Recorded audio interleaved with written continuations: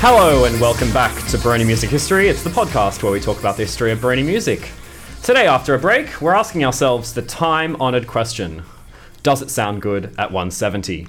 And we're talking today with an artist who's definitely figured out the answer, because it's definitely yes.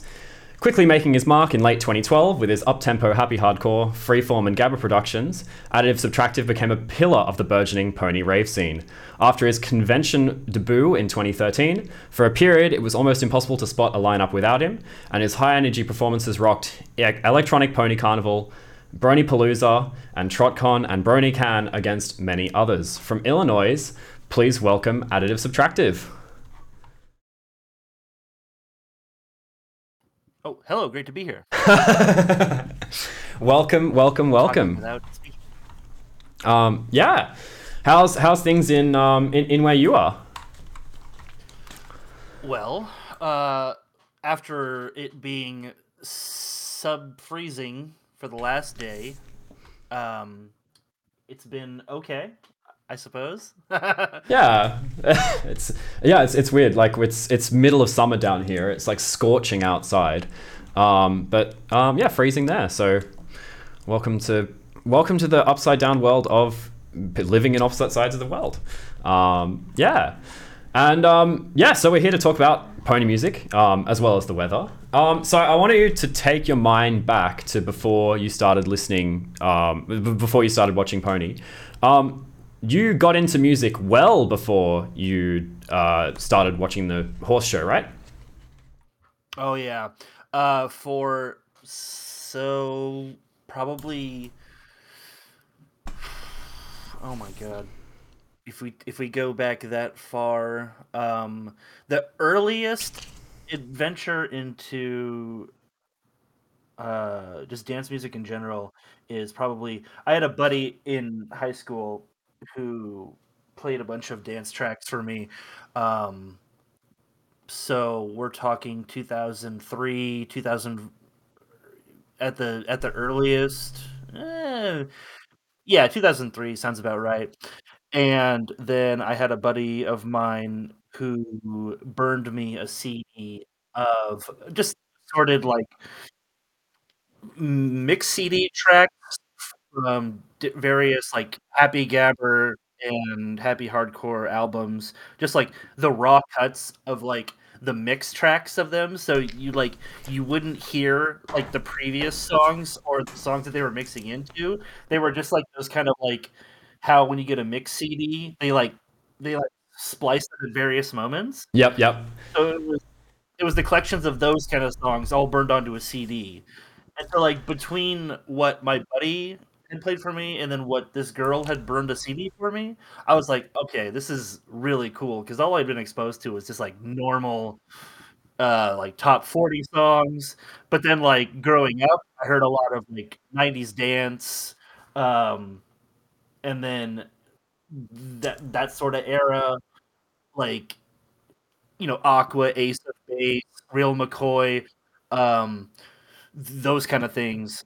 So, like, between that and, like, what I had heard from my later years, it was like I kind of put the 2 together. I was like, "Okay, so this is a thing," and I really like leaning into this sort of, like, music.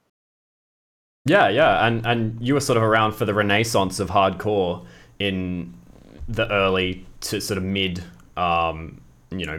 experiencing that renaissance in the sort of mid 2000s, and you sort of chose hardcore as your main genre of production and DJing. How did you get into the pony show? And did you see the show first, or did you experience the music first? Oh, yeah. So, I mean, as a follow-up to that, yeah, like, the hardcore I focused more on, years before. It was essentially like as I was late high school, I picked up my first set of turntables. I started buying records and stuff. There was a record store that was like in the downtown area of my city that I would go to and pick up vinyls. So I early on started vinyl mixing happy hardcore and gabber and things like that. Um, and so we flash forward to geez, not a decade later, but yeah, probably about 5, 6 years later, I've already established myself with this genre. I've done my own production, kind of dabbled in things back and forth, just kind of like learned off and on with a couple buddies of mine. We had done songs, collaborated, written our own things, kind of traded notes back and forth. Now we move to 2010, and that's when I've kind of like cemented what I like. Then we move on to 2011. Show has already been out, but the summer of 2011, um, I I had been a member of 4chan off and on for many years at this point as well. Uh, so I guess maybe late 2010 or something, I had seen memes floating around, and I was like, okay, you see these things and you just kind of adapt. You don't really look at them like, okay, why is somebody doing this? You just adapt. You're like, I see it, I accept it. But early 2011, I'm like, why do people keep memeing on this like MLP looking thing? Is it is it something to like know about? There's enough people talking about it that it seems like it's either something that's going to be really good or something that is worth shit posting about. So let's look into it. And so summer of 2011 rolls around. Um, I look up the show and I download like the first episode or first two episodes. Or something. I can't remember what it is because like my buddy had recommended. He's like, "Hey, let's check it out and see what happens," because we just needed something to do. It was summer and we were just bored or whatever out of our mind. So we go to watch it, and the first episode goes by, and we're like, well, we can't stop here. We gotta watch the second episode. So we watched the second episode, and we were like, this is actually pretty good. I can see why people are into this. It's like it was a fresh angle for people who had like grown up with basically everything Cartoon Network related, things like that, and then had a huge background in anime at that point as well. The production was tight. Um, Voice acting was good. Story was solid, and you're just like, this is a kids show, but it's presented so well. So your brain does a flip flop, and you're just like, all right, cool. Like, let's check it out and see what happens from there. So I did. So I checked it out from there. Yeah. So that was definitely before the music I had ever heard anything. I watched the show. Yeah, sweet. And did any of the music in the show jump out at you, or did you discover the music through the fandom itself? So I have to take my one card, play my hand, right, or whatever. Everyone hears the sample. Do you know what the sample is? Is it Yay? It's essentially what's the other sample associated with that? Louder? The louder sample? There it is. Yeah, okay, So, okay. the very first time I heard that episode, unprovoked, I was like, this could be a really good sample. Yep, And so you look at the first Pink Amina Party album. yep. My first ever release on an album related to the show is the louder track that I did. And that was still as DJ Burst, wasn't that? Yes, that is my current alias that I use for DJing production. I've always had that name for, so that is a name that's been around kicking since 2008. No, 2004. So we're talking, Yeah, this is yeah. a years old name that I've used, and I just used that because I didn't have an alias at the time, Yep. so it's just what I used. Yeah, cool. And so you really you're coming in with a background, at least some knowledge of music production, enough that your first real Phantom contribution is quite a well produced track, especially for the time. Do you feel like that set you apart from a lot of the music that other people were releasing at the time? And you know, how did you feel about it, the reception that it got once it was released? I remember the first version of the song that I sent to Zovi. Uh, Zovi heard it, checked it out, and then sent back to me, "It's good, but make it harder." And I said, "I don't know what that means, but I'm gonna try something different." And the second version made it onto the album. Yeah, right. Okay. Well, given we're talking about Louder, let's just give that one a spin first off, as sort of one of your first big fandom contributions. Because yeah, that sample, it is the classic sample. So yeah, let's give that one a spin, and we'll let that play out.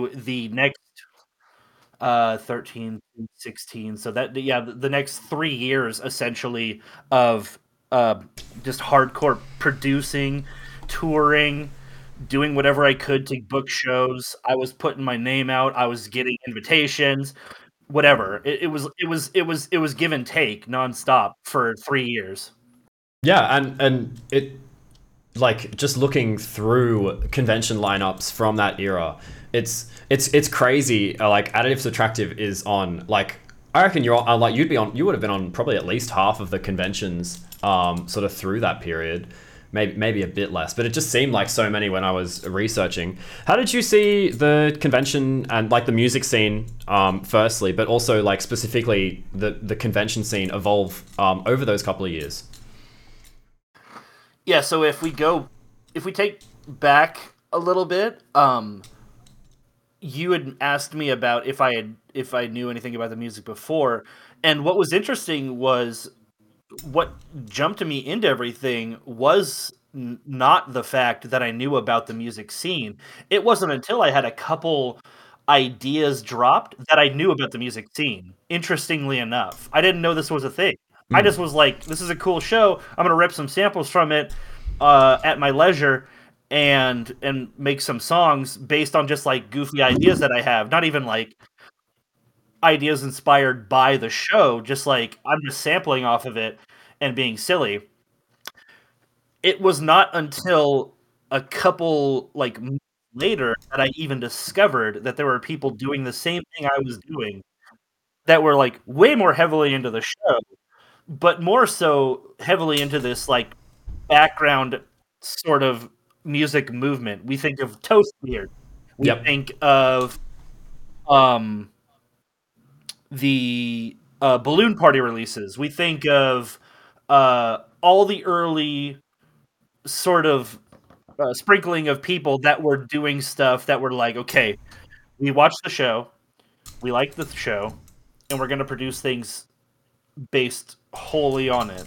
And I was sort of a okay. Here's where everyone is in the in the main line, and then I'm kind of off on the side because like we take the fandom artists Yep. and we take the people doing like the Toast Beard stuff.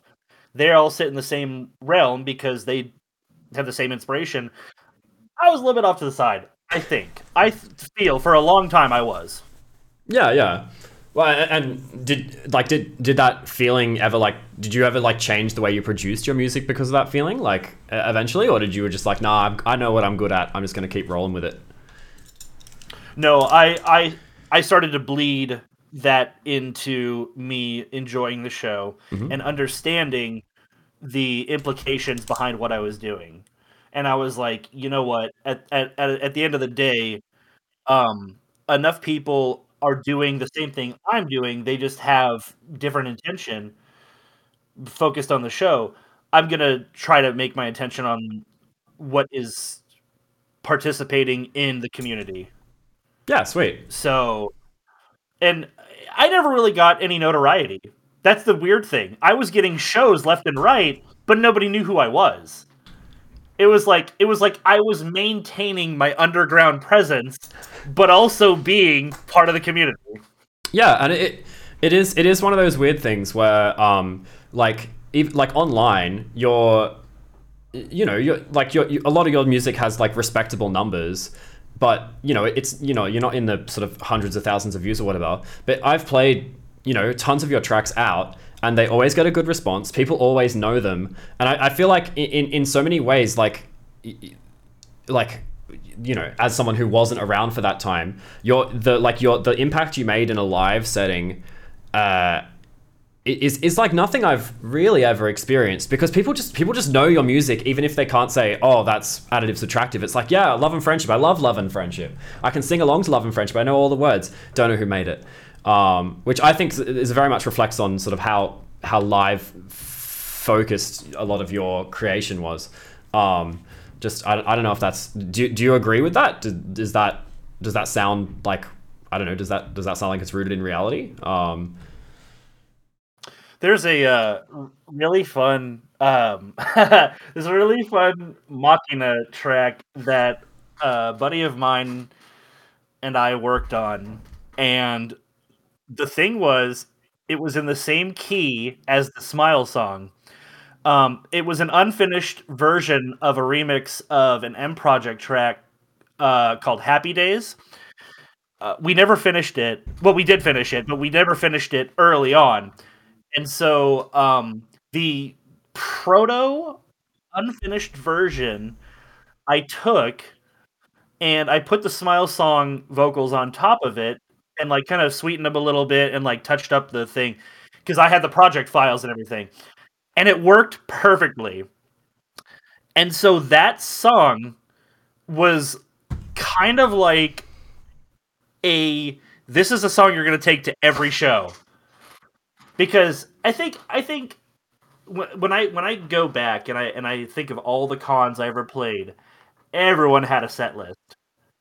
There wasn't like you heard someone set and it was like, oh my god, it's brand new every time. Everyone had a set list. And so it may have variated a little bit, deviated from the normal plot, but like for you'd hear months after months after months, you'd hear the same tracks from them over and over again. So like for me, I just had like kind of 2 or 3 songs I picked, and I was either producing more or getting more stuff that I would play out that just felt appropriate for the live setting. And that song was always the one that I always liked to play live, and because it had the sing along factor. Everyone fucking knows the Smile song, so it's like you have that in your arsenal, and that's the ammo. You play it either crucial moments, you play it in the middle to kind of like keep energy moving, or you play towards the end when everyone's already kind of like dead, but you want to build them back up for that last little that little oomph. Yep. So that was always the song that I brought to the table, where it was just like, it's a highly energetic track. It's got like the fun video game breakdown, and these are all elements of the song that I had in the original remix with my friend, and so like I wanted to maintain that, but also like do. It's not quite a bootleg. It's just the instrumental of the original, and we took out the vocals, and I put in my own vocals, and I kind of cheated, but I produced the song, so it's not really cheating at the same time. It's a mashup, darling. It's a mashup. It is a mashup. Yeah. So like, if you look at the whole title of the song, it's like, wow, that's a lot of words. Yep. And we'll play a different Smile remix towards the end of the show. But one of the tracks that you sent me through, that was part of your early set list. I don't know if you've ever played a con without playing Love and Friendship. But can we talk about Love and Friendship for a minute? So to me, that sounds like a song that sort of leans more into, instead of just sampling from the show, like it's an original work. It draws on the themes of the show, and like what was it like going in and producing that with Rena Chan? And did you write the lyrics, or did Rena Chan write the lyrics? All the lyrics are my original. I wanted something that was indicative of the UK hardcore, kind of upfront vocal hardcore scene, but also felt like it had its own presence in the fandom. Because it was supposed to be the story. If you like, she even re-recorded all the little like Twilight Sparkle samples that I originally used in the song. Oh, love like that. It's Not Over Yet and stuff like that.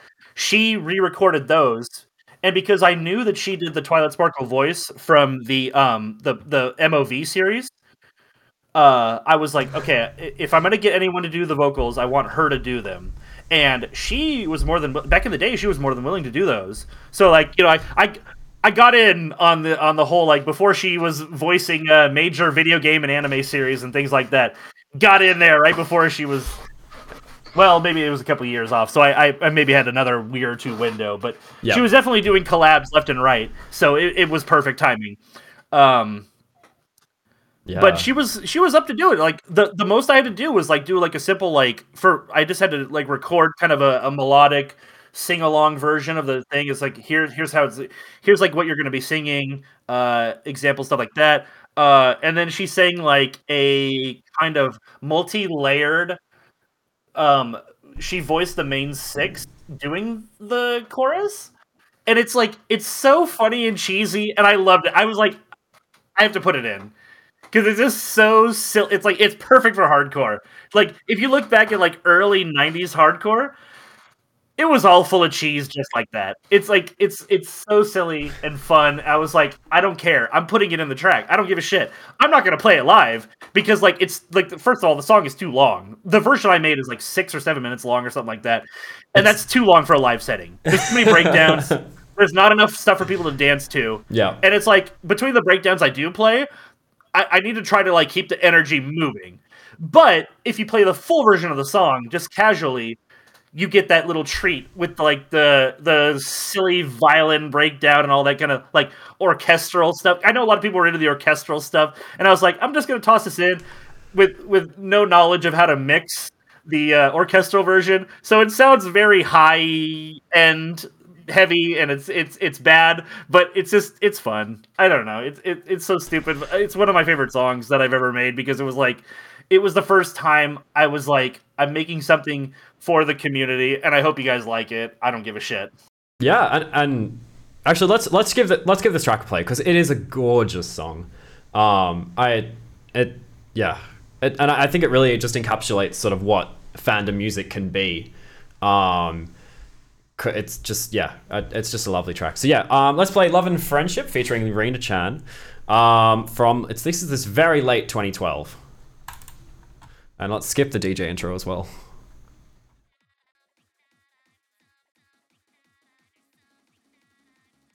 Ooh.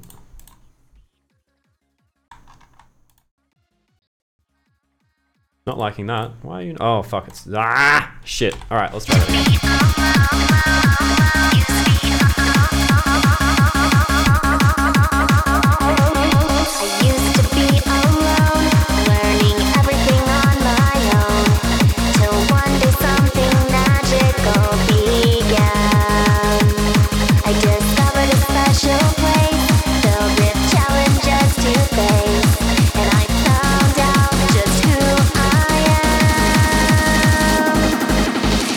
Of harmony that I've learned, and there's something that I've learned.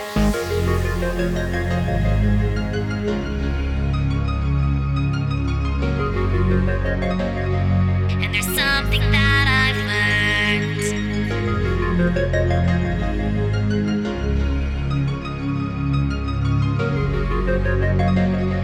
And there's something that I've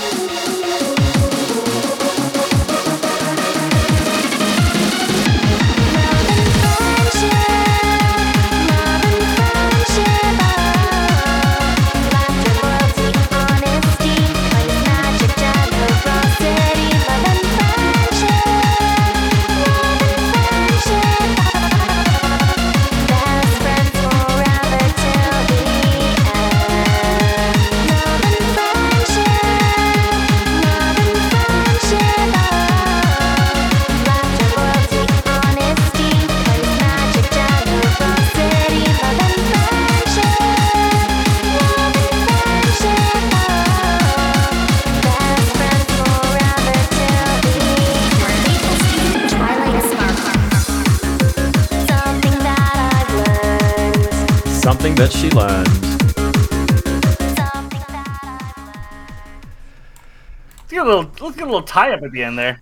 Yeah, it's not. Yeah.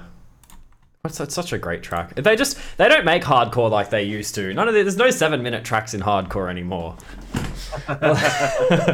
Yeah, no, me and it was me and Zovi trying to prove them all wrong. Yep. Are you completely unrelated to Horse fan? Are you a UK hardcore boomer? Do you think hardcore was better in the old days? I think hardcore went through phases. So I appreciate all the eras. It's one of those things too where it's like you look at the modern times, you go, oh man, the last 4 years were really good, and then 4 years ago you were going, oh god, the last 4 years were the best times, and then the last 4 years before that, it's like you kept going through phases, and it's like you never really got satisfied with the changes. Right now, at least hardcore is going through a weird sort of like, and the thing that I've always talked about too, as somebody who's been a hardcore historian, I guess, the genre goes through phases of leeching off of other big genres. It's never stood on its own. It's basically just been a 170 version of everything else that everyone else is doing, and trying to make energetic, in your face, fuck you tracks. That's what hardcore has been all about. It's like, oh, you pioneered sidechaining? Cool. Let's do that at 170 BPM. And then like put in some fucking electro bass line or something on top of it. Yeah, that's always been hardcore. I've never been ashamed about what hardcore does. I focus on the good tracks that come out of it. There's always been dumb, stupid songs that come out of hardcore. That's never gonna stop. Everyone's gonna do cash grab tracks. Everyone's gonna do their silly songs. Everyone's gonna do their like, let me try this. If it works, it's fine. And if it doesn't work, I don't care. I just released a song. So I like to sit in that sort of thing. You know, like do something good, do something silly, do something for you. Yeah, absolutely. And I feel like your discography's definitely lived up to that. Like, you know, as well as the sort of more traditional upfront UK hardcore, you've got plenty of free formation in there, and you know, like the odd Gabba track every now and again. Do you feel like your style has evolved as well over time, especially with your Brony music? Oh, 100%.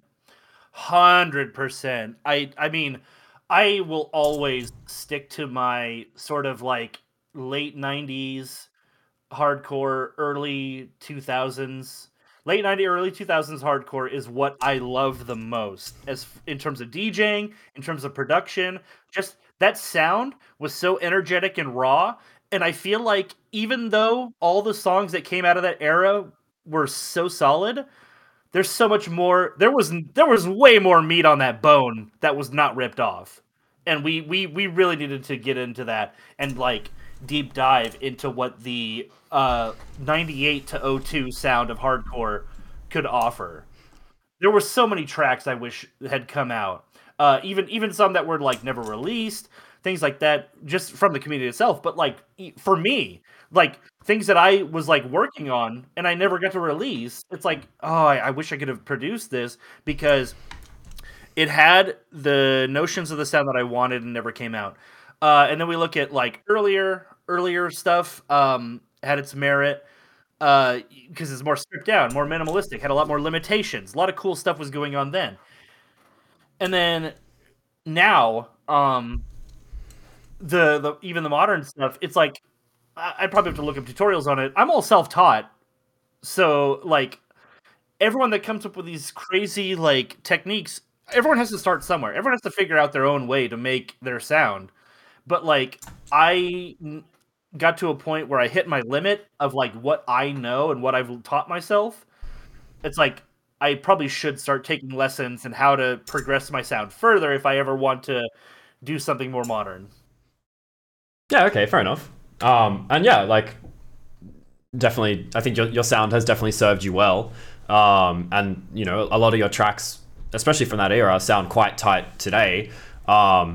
But yeah, there's always further to go. Just having a look through your discography, there's not a lot in the way of collaborations in terms of your actual own productions. Was that a choice because of limitations, or just like a stylistic choice?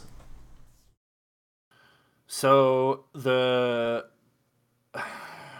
I don't know. It may have been just my inability to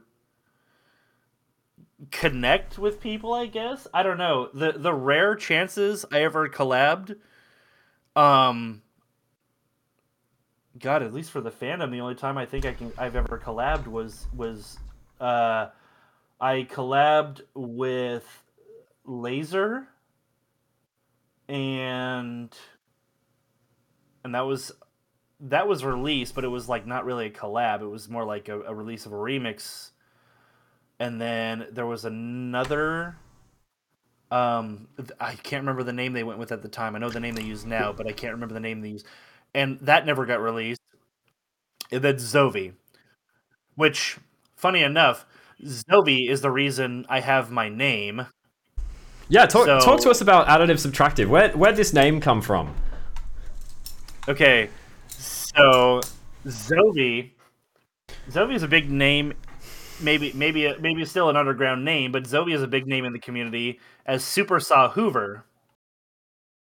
So Super Saw Hoover is kind of a funny name because you don't use a super saw to make a Hoover, but it is like two synths that people commonly use to make music. So like Super Saw Hoover I thought was a really good name. I was like that's good, and it fits the theme of making like a pony name. So I was like, what are my two favorite synthesizers to produce with? It's like, well, additive synthesis and subtractive synthesis. So if you know anything about synthesis, you know what those mean. And so it's a very simple name, but it's like rooted wholly in like production qualities. That was what I was going for. It's more so a piss take than anything, but it also just kind of became like it started as a joke and it just became what I was doing. Yeah, that's a really nerdy name as well. I love that. I love that a lot. Yeah, yeah. Uh, but you did so even though you weren't collaborating on a production sense.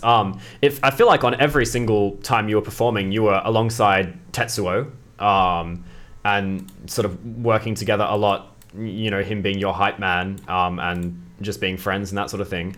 And also, at one point, you were in like a super group called the Savory, with Fenning, Tetsuo, and Garnica.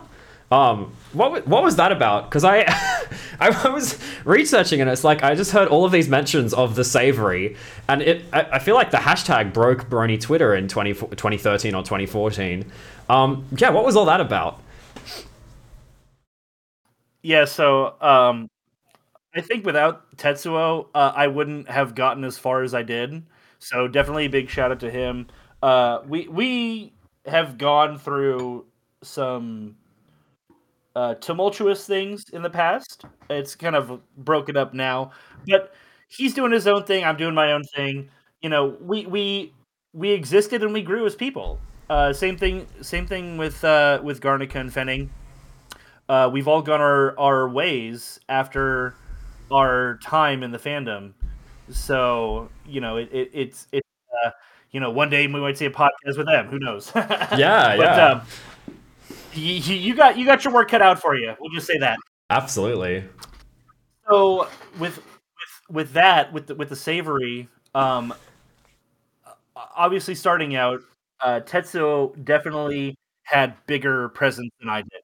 He had a more sort of approachable music class, and he was getting more shows and presence in the community just because he's more an outgoing guy. I'm not really a frontman kind of guy. I'm just more, play my songs, do a little dance, hang out, and then like kind of duck away, go back to my hotel room sort of thing. I'm and it's just how I'm wired. I'm not like antisocial or anything, but like I just it's how I operate. Like And in the way that so many different music producers are, and people that are really passionate about music are, it's. I think that the stereotype of the extroverted DJ producer is just fucking should be put down the toilet, because so many people I talk to are just like, nope, I'm shy. Yeah, I'm quiet. Not with people. No, and it's not even about being shy. It's just like I apply my energies where I need them to.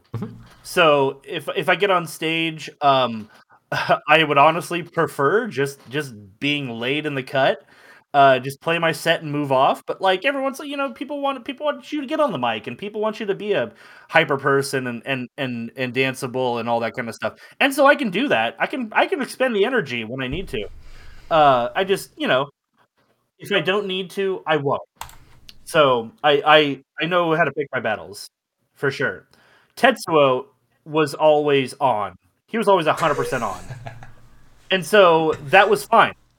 That's why I was good to hang out with him. That's why I was good to hang out with Garnica. Garnica's the same thing. He had that sort of mentality. He had that sort of like always on sort of situation.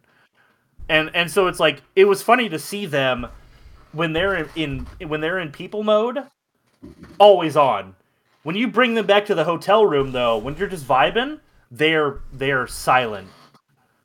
They talk when they need to, but they are not on. Like they need to be in a social setting.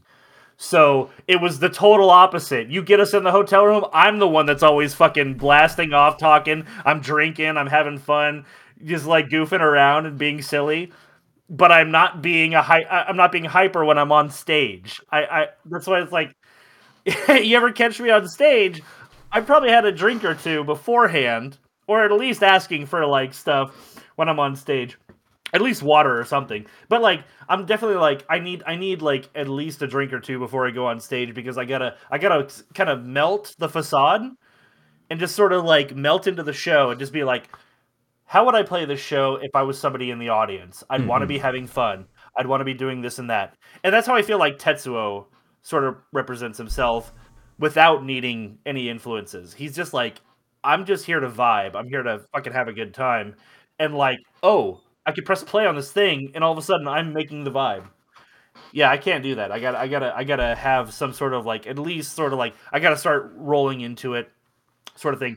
Anyway, getting off track. The savory, yes, it is me, who is Bobby Wasabi. We have King Conundrum, who is Garnica. We have Duke Disco, who is Tetsuo. And then we have Fenning's name was... Oh no, I may have mixed them up. I'm so wrong. We had Duke Disco, King Conundrum, Bobby Wasabi, and Slim Pickens. Slim Pickens was Fenning. There you go. Those were the original names. Those are you can't. I mean, you can't change those now. If somebody can pull up the thing, I'm sure any of them can fact check us. Yep. So we're not gonna roll with that. Those are the original names, and I'm sticking by that. Anyway, this was a group that we formed because one day Tetsuo hits us up on Twitter. He tags us on Twitter, and he's like, "I had a dream that we were a DJ group, like Crookers or fucking Buddy Nam Nam or some sort of like big DJ group who like it's like they require at least 3 people, like above and beyond, that kind of thing." Swedish House Mafia. Yeah. So he's like, I had a dream. It was me and Additive Subtractive and Fenning and Garnica, and we were a big group called the Savory, and we were playing Ultra. I can't remember what the fuck it was, but it was like, I was like, bet, let's make a track. And at the time, I mean, Big Room House, and Fidget House were huge at the time. So me and Garnica and Fenning got to work because Tetsuo didn't really write tracks at the time. But me, Fenning, and Garnica did.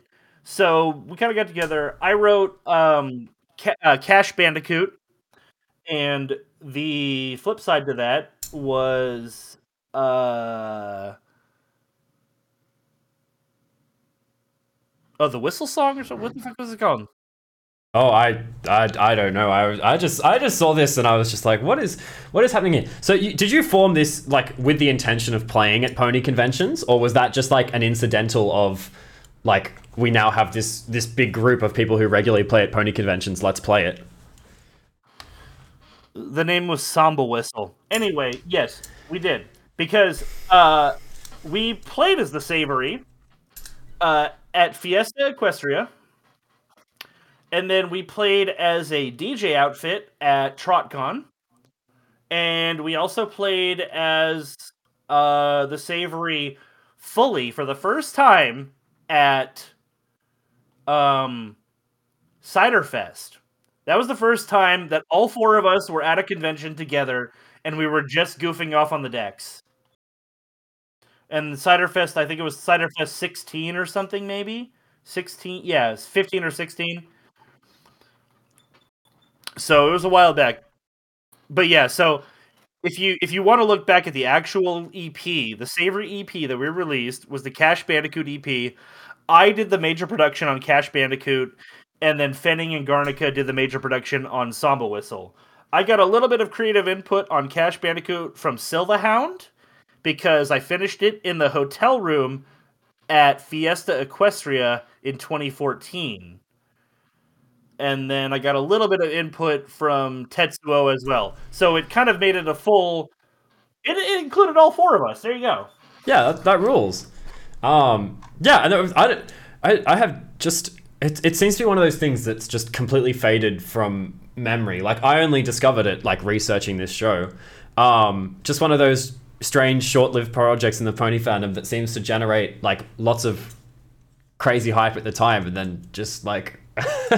I'm sure there's a couple of people now that look back on it going, "Oh yeah," but yeah, it was a cool thing to watch. The sets look hype. Hashtag the Savory was a big thing for a little bit. Yes. Yeah. The sets looked hype though. The audience reaction looked great. But you know, 2013, 2014 big room is a good sound. Yeah. Yeah, and so I think it was our 2014 Fiesta Equestria set that was our first like full. It was a full Savory set. We just didn't have Garnica at the time. I dedicated like 2 or 3 tracks to him, and I think I got on the mic and made jokes about posting this video to Reddit because the year before was the Midley video where he takes off the sweater and he's like dancing around on stage, and then the guy like holding the laptop with the other guy falls off the stage. Like that was like the year before that. So we had to upstage that. And so I was like, oh my god, how are we gonna do this? We can't. We're just doing a normal DJ set. So I was like, I think I got on the mic and I was like, yo, let's post this shit to Reddit. This is being silly. Yeah. And the video you were describing earlier would probably be best known to people as like I think it's like brony hardstyle DJ cringe. Yeah, it's a classic video. Probably, yeah. Oh yeah. Yeah. I remember there was a time when Midley leaned hard into that at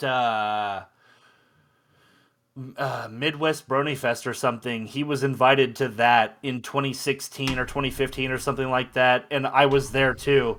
And he leaned super hard into the whole thing and tried to like do one last hurrah with it, and it just came off as like very bad. Oh, it was upsetting. Yeah. Okay, so let's talk about the transition, I think, from sort of those early fandom 2013, 2014 at the real peak of the convention bubble to sort of more 2015 and 16. Like you slowed down a lot on your production in those years. Like you were still releasing a couple of tracks every year, and I believe you slowed down as well on your convention performances a bit. What prompted those decisions, and how did you feel about the fandom in those years? So essentially the biggest thing was the inspiration from the show. Once I made the decision to lean into the show and be like, I want to receive inspiration and do either remixes or just hear it like one of my heroes is a person who can hear a sample or hear something and go, "Oh, I can get inspiration just from that." So when my lack of inspiration began, that's when that transition started. And so I wanted to focus more on quality than quantity because I was like, you know what?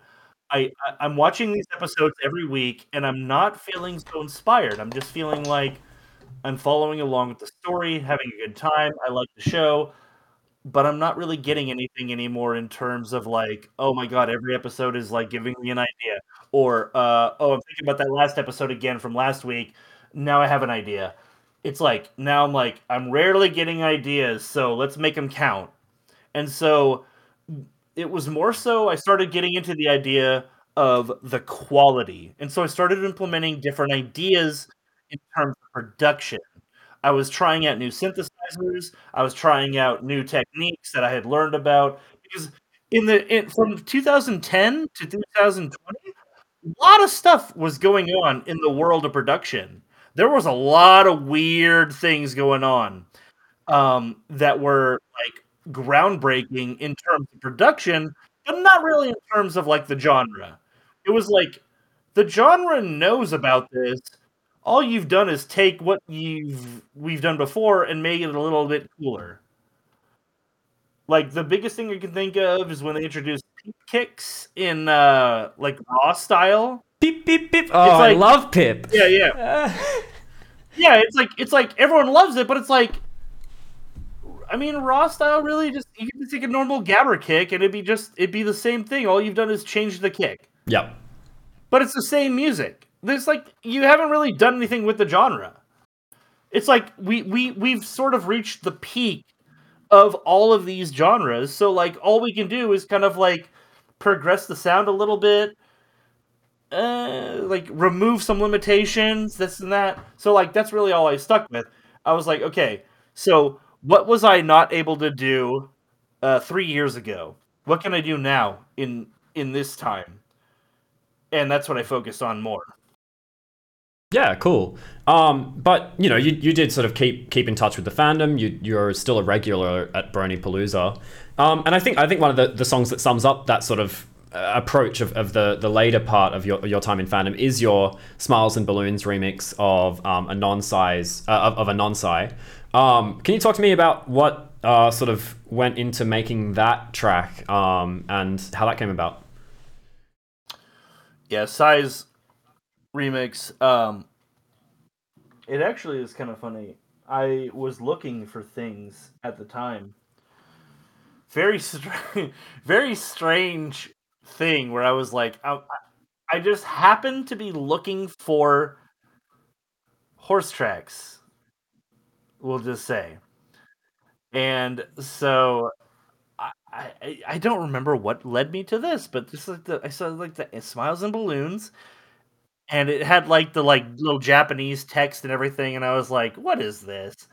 Let's go in. Let's have a listen.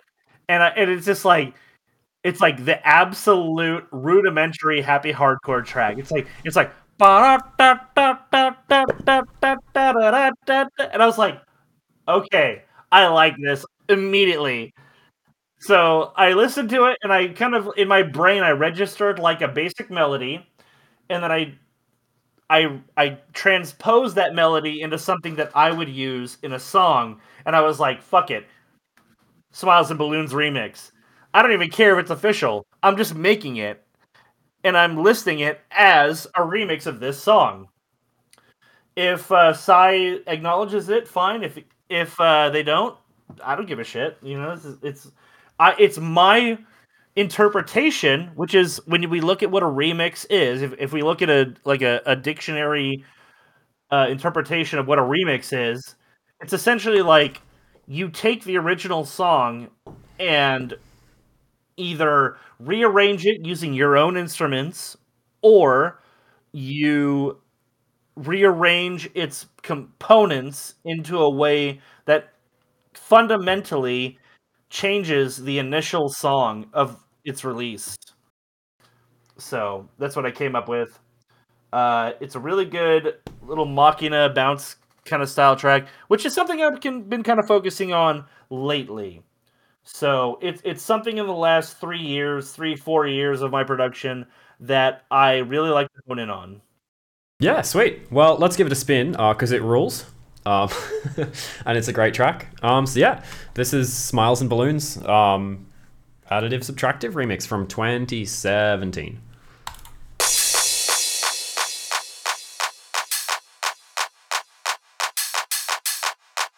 Now let's skip the intro.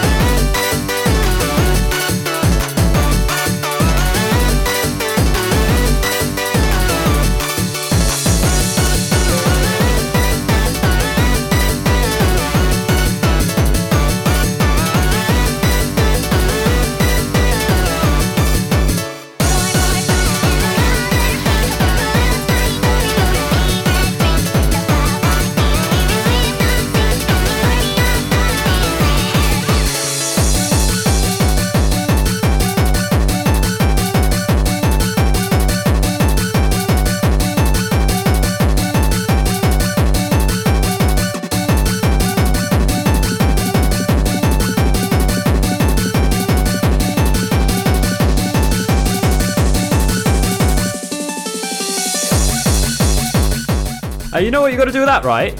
You got to put a banging donk on it.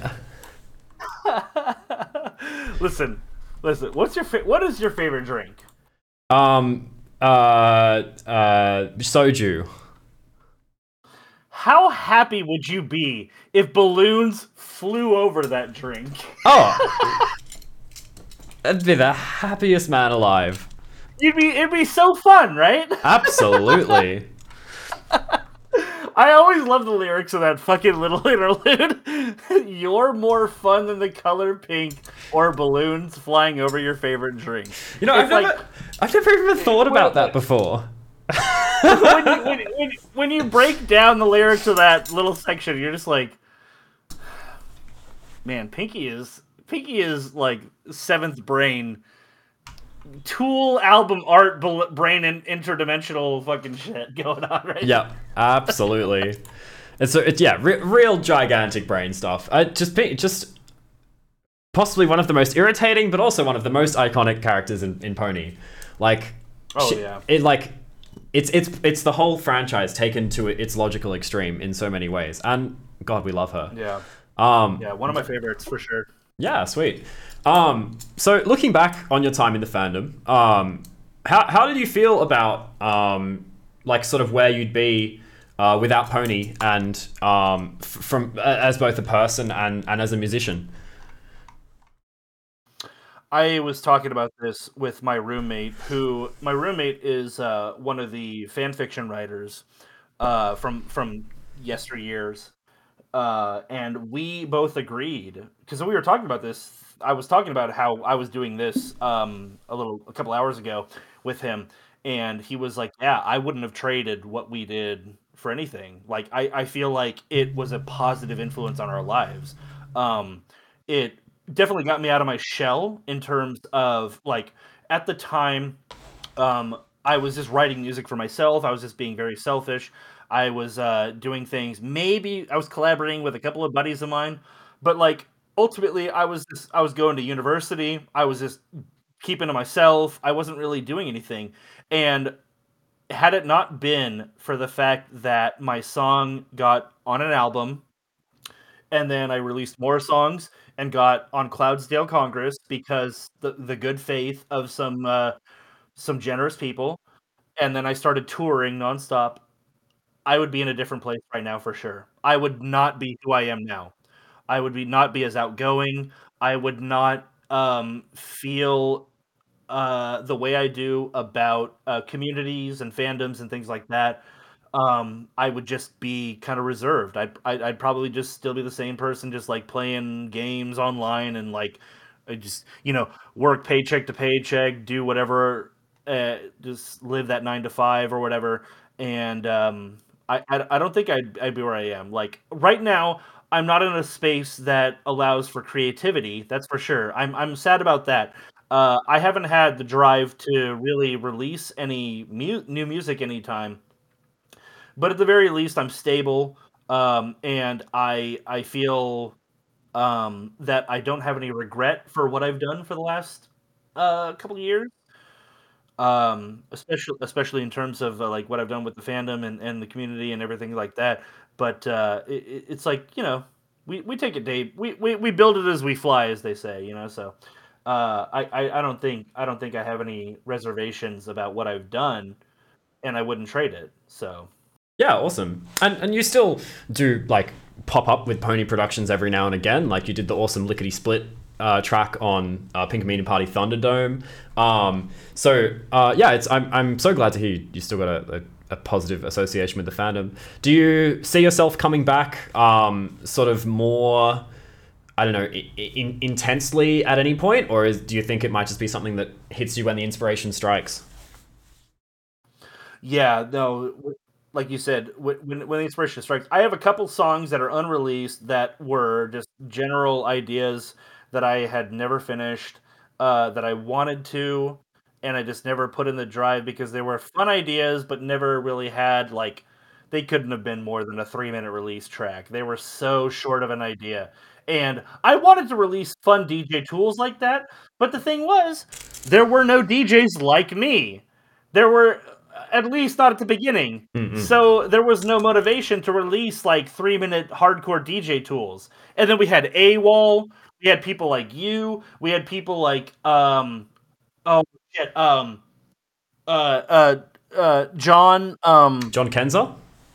yeah, John Kenza. We had we had barely anyone who was afraid, not afraid to go above 170. And it was like, unless it was popular in dance music, nobody was going over 170 regularly or at least in their sets. Mm-mm. So we had like small handful. So I was like, I had no motivation to release any DJ tools to these people. I wanted to provide, but nobody was playing my music for the longest time. And then like now that I've kind of like stepped away from the scene, suddenly we have like 6 fucking people making playing hardcore music. And I'm like, what the fuck, man? I was here the whole time. Where the fuck were you? I think I was 9, or I was 8 or 9 when you released your first track. So that's where I was. Well, okay, it's fine. But you know what I'm saying? Yeah, it's absolutely. It's like, dude, it's not like the fandom didn't exist, but everyone was like, "Oh my god, if I can't play Wubs, then I'm going to quit." Yep. Yeah, and it's like, cool. You're going to be 5 of the 7 DJs playing the same music, and then you might get somebody playing house, and then you might get somebody playing something else, and so it's like, I hate if you have a niche, you don't want to have it not represented by underground music. And it's like the Pink Amina Party albums speak testament to that, because it's like there are plenty of people who are willing to make these kind of tracks, but there was no motivation to do it. And all I was doing was making songs for my own. So when before you prompted me on this whole thing, you had asked me about like songs that I liked and that I made, and I was like, oh my god, I've made a lot of tracks. And it's like, yeah, I had to out of necessity, because there's nobody else. It was me and Assertive. Yep. And Fozogs. And at a lesser extent, maybe towards the end, Delta Rise and what's his name? Neverlast Standing or something? Yep. Aphex Sky? And and Kenza and Apex, I think was the name that was. Apex was really early. That was like 2011. Was an alias of a friend of mine. I later found out. Oh, okay. I didn't know that. I have no idea where Apex has gone or who Apex is. All I know, I have 3 songs that only AWOL seems to know, because they've been deleted from everywhere else. And yeah, I really like Apex's music. There is another person on the Pink Amina Party team, Spiky Wikey, who released some early Pink Amina Party stuff as well. Oh man, the thing is, like, they're way less obvious on their aliases. I'm super obvious on my aliases. Yeah, absolutely. Yeah, and so as well as that, do you have a proudest accomplishment in the pony fandom, or a proudest moment? Probably my BronyCon 16 set, because that was a time when the fandom was super separated in terms of like the community creators and music. And a lot of people were like, oh my god, I hate going to Brony Palooza because everyone's just going to play top 40 music. And I was like, if you take away the one technically non-Brony song, which was my remix, in fact, of Pink Fluffy Unicorns Dancing on Rainbows, my set was 100% fandom related. And so if you take into account the fact that my Pink Fluffy Unicorns remix was fandom related, that's a horse then track. my set was 100% related. Exactly. Yeah. So there's no excuse. There are people who are willing to play 100% uh, fandom related songs, you have to go with what sells. Yeah, So I absolutely. I was in that weird phase where I was like, they brought me on stage and I tailored my set to what I was playing because I am a DJ first and foremost. I also like the show. So I produce tracks, I curate music, I pick the songs, and everything that I put on that stage that night was 100% related to the show, was 100% related to music that you would want to hear. Whether or not it was mine, it was also other people who I picked from the fandom, and I played it on stage. So I did my due diligence. So when people like insult the people who get up on stage, it's like, well, sometimes they don't just have the opportunity to say, "Oh, my set was surrounding that." Like I wanted to play this kind of music, and not everyone produces this kind of music. I did my legwork, and they didn't. So it is what it is. Yeah, I don't. absolutely. I don't at the end of the day. And I think sort of I joined the fandom in 2015, sort of as the Horse or Die wars were sort of happening, and I think the renaissance of music at pony conventions, because I think musicians like much more respected than they were, and live performances are much more respected now than when they were in that time, and I think it really has been because like conventions put their foot down and said no, like you have to be playing horse music, otherwise like why the fuck are you here? And like every contract I've signed to play at a convention, when I've been DJing, and I've only been here for like 3 or 4 years, has said like you have to play at least 60-70% horse music, and I think the fandom's better off for it. So I'm glad to hear that's something that you felt was positive for you as an artist, because I think we see the results for the fans like quite drastically. But it's always good to hear an artist support that. Yeah, Well, yeah, and it's nice to hear that other cons are taking it as seriously, that kind of feedback. Because when you take the biggest convention for this scene in the world, like if our niche does not meet expectations and we're the biggest, what can we expect from like the lessers?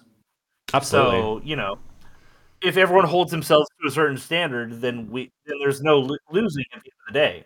If we get back to that point where we have this sort of convention that's like everyone in the world goes to this one, and who's to know what the future holds for that? But like at the moment, um, like you said, if there's a standard being held to the performers and the artists and the uh, writers and things like that, if the community itself holds itself to a standard, that's what keeps the community growing, rather than just being like, okay, this is just a gateway to other communities. Like, here's my niche. I'm just gonna just fucking introduce you to this as a gateway from this. Yeah.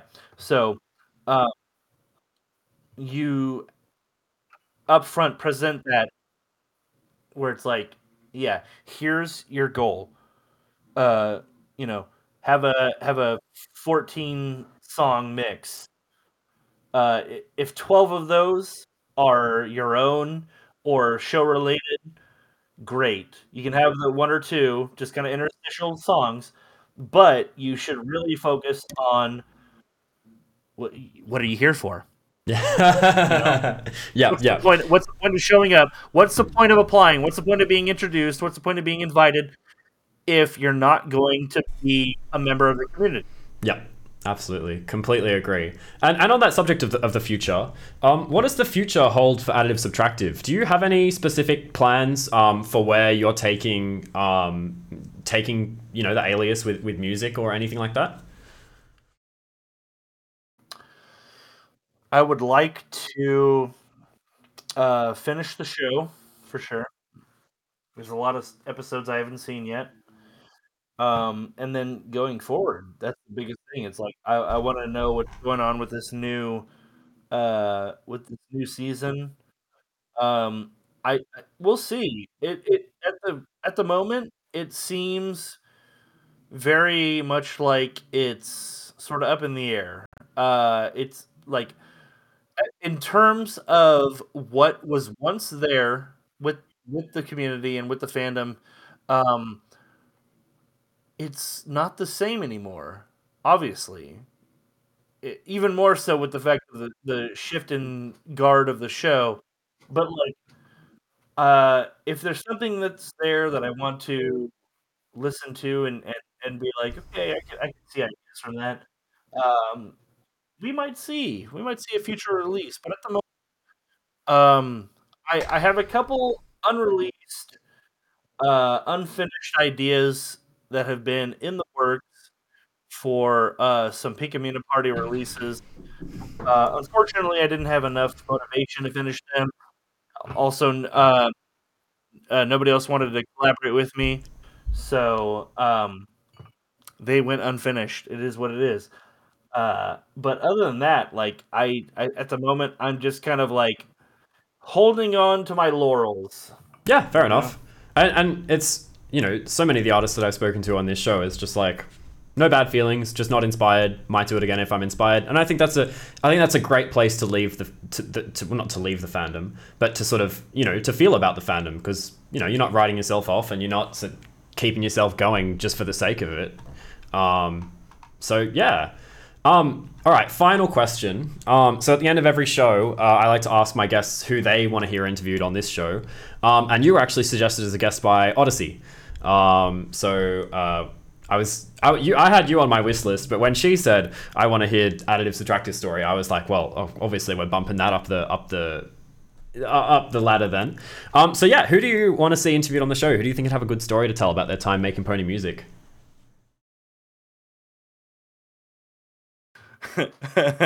Jessa recommended me. Yeah. Oh, that's so cool. Oh my god, I have to thank her for that. Oh my god. Hmm. Have you thought of Geek yet? Geek Brony? Yes. No, I didn't even think about Geek Brony. That's a good suggestion.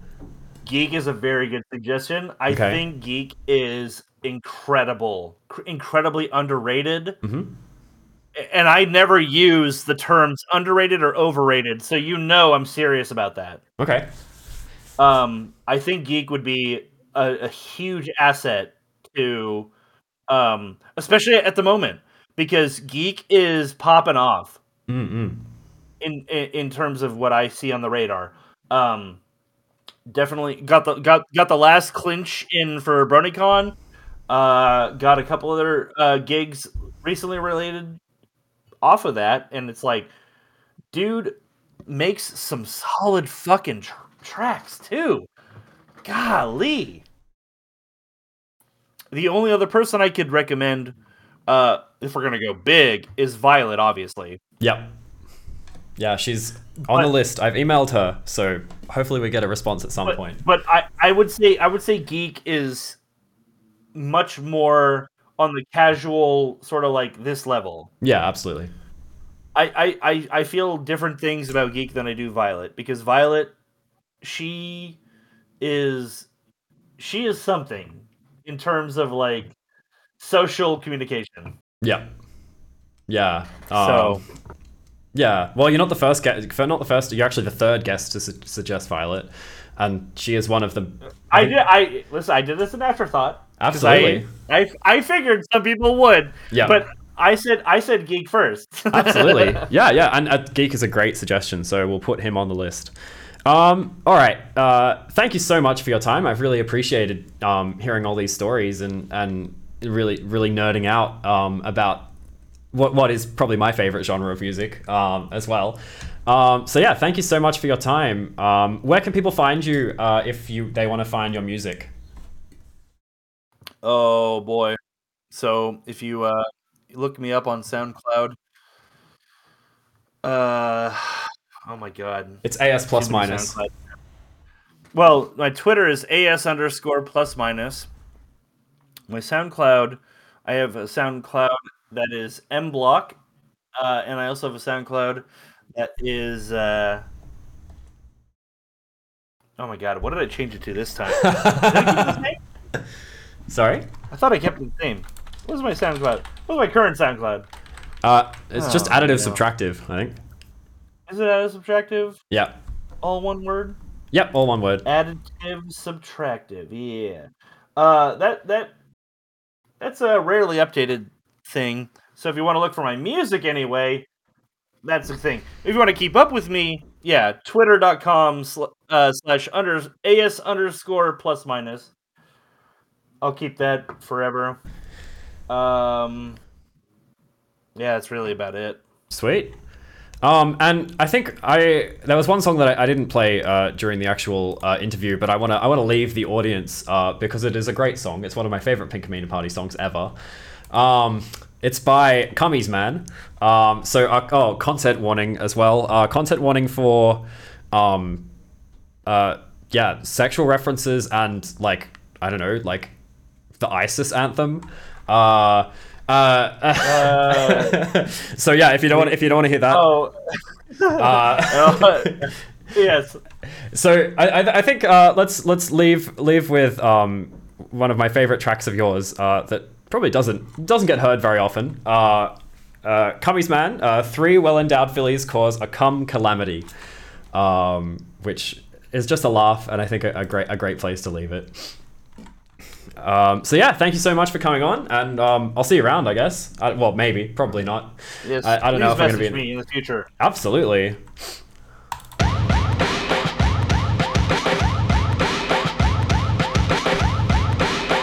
Oh fuck, I love this song so much.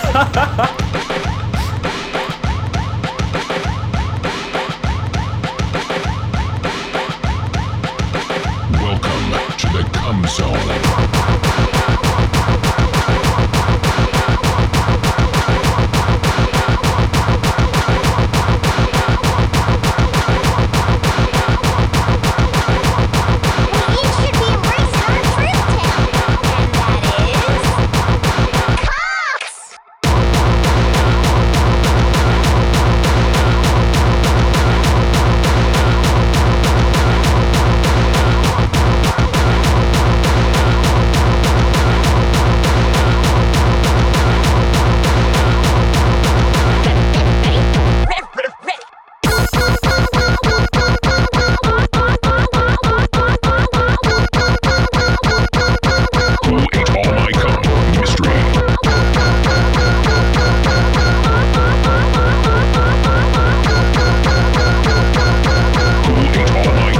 Sure is a mystery.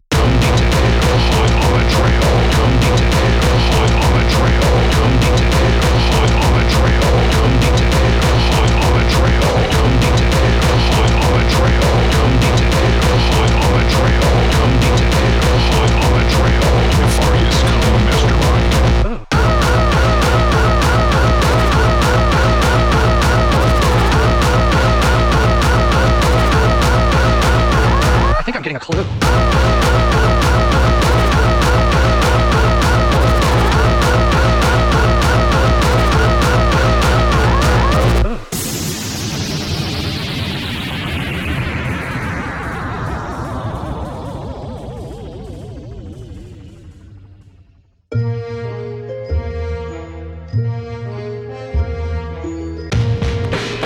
This is totally giving me a clue right now. I'm starting to get a clue too. My clue's kind of pointing this way. Oh, yeah, no, I got a total clue. I've still got a raging clue. My clue's pointing over there now. Oh, let's follow that clue. Who would benefit most from 2 buildings disappearing?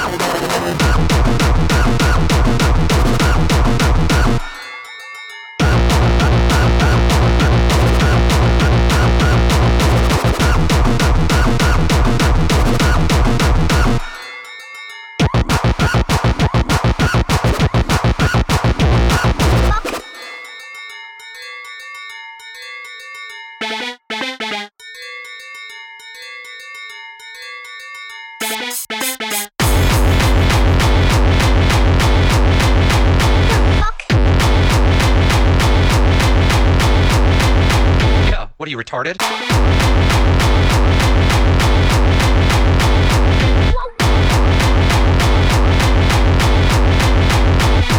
Ugh.